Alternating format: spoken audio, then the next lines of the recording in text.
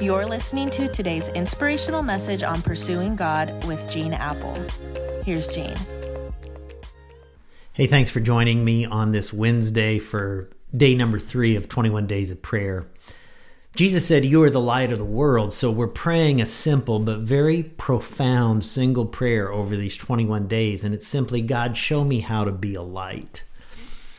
Now, I know some of you are groaning and you're thinking, do you know how full my life already is? How busy I am? I don't have one more minute or 30 more seconds to be a light. Gene, are you trying to add one more thing to my to-do list? Are you trying to add another burden on me, another demand on my schedule? I don't have time. So if being a light to others is going to require time, like I'm out of here, I don't have it. Perhaps when this season of my life is over, when my kids get older or out of here, or when my job gets less stressful, I have the heart to be a light. I don't have the time to be a light. Well, you know what? Neither do I. But let me give you a couple of ways you could be a light that aren't going to take one more second of your time. One is what's called strategic patronizing. All of us buy gas. We go to restaurants with dry cleaners, supermarkets, convenience stores, right? With just a little forethought, those mundane errands could turn into adventurous evangelistic opportunities. You know, I've talked to so many people at Eastside who are waitresses, clerks, retail salespeople who ended up at Eastside because some of you did strategic patronizing. We could all do that. Go to the same gas station, the same store, the same Starbucks restaurant, establish rapport with people, which might lead to some spiritual conversations or invitations to church, opportunities to be a light. You know, another thing you might consider is strategic recreation and hobbies. Many of you work out, you run, you play golf, tennis, you boat, you fish, you ride motorcycles, you work on cars or crafts or some other hobby. It's neutral activities that you can use to build a bridge with people who need Jesus.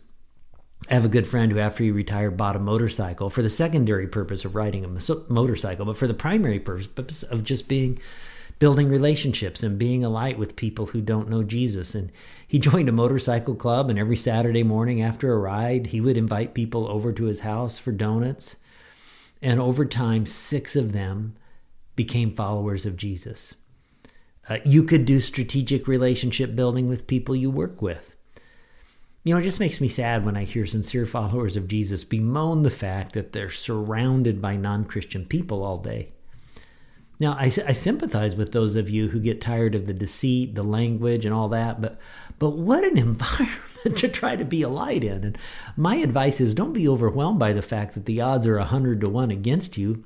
You know, people say there's 100 people at my workplace. I'm the only Christian. I feel overwhelmed.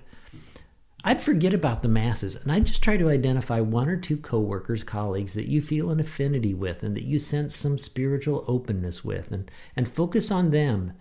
And when you're talking or taking breaks or eating lunch, be strategic, pray, be patient, and watch what God does. I wonder what God might do, how God might use us as lights in the darkness just by strategic patronizing, strategic recreation and hobbies, strategic relationship building with people that you work with.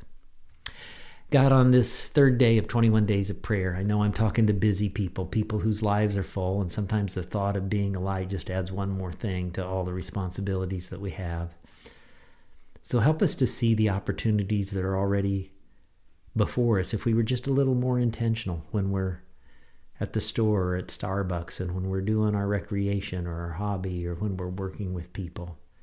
Maybe even this day, God, show us in those circumstances how we could plant a seed, how we could be a light, how we could ask store clerks their name and just maybe begin to build something slowly over time. Thank you, God, for being the light in our lives. We pray for all the challenging situations that are happening right now in our world that need your light. We think especially of Afghanistan and Haiti. Protect these people, we pray in Jesus' name. Amen. Amen. Thanks for joining me today. See you tomorrow.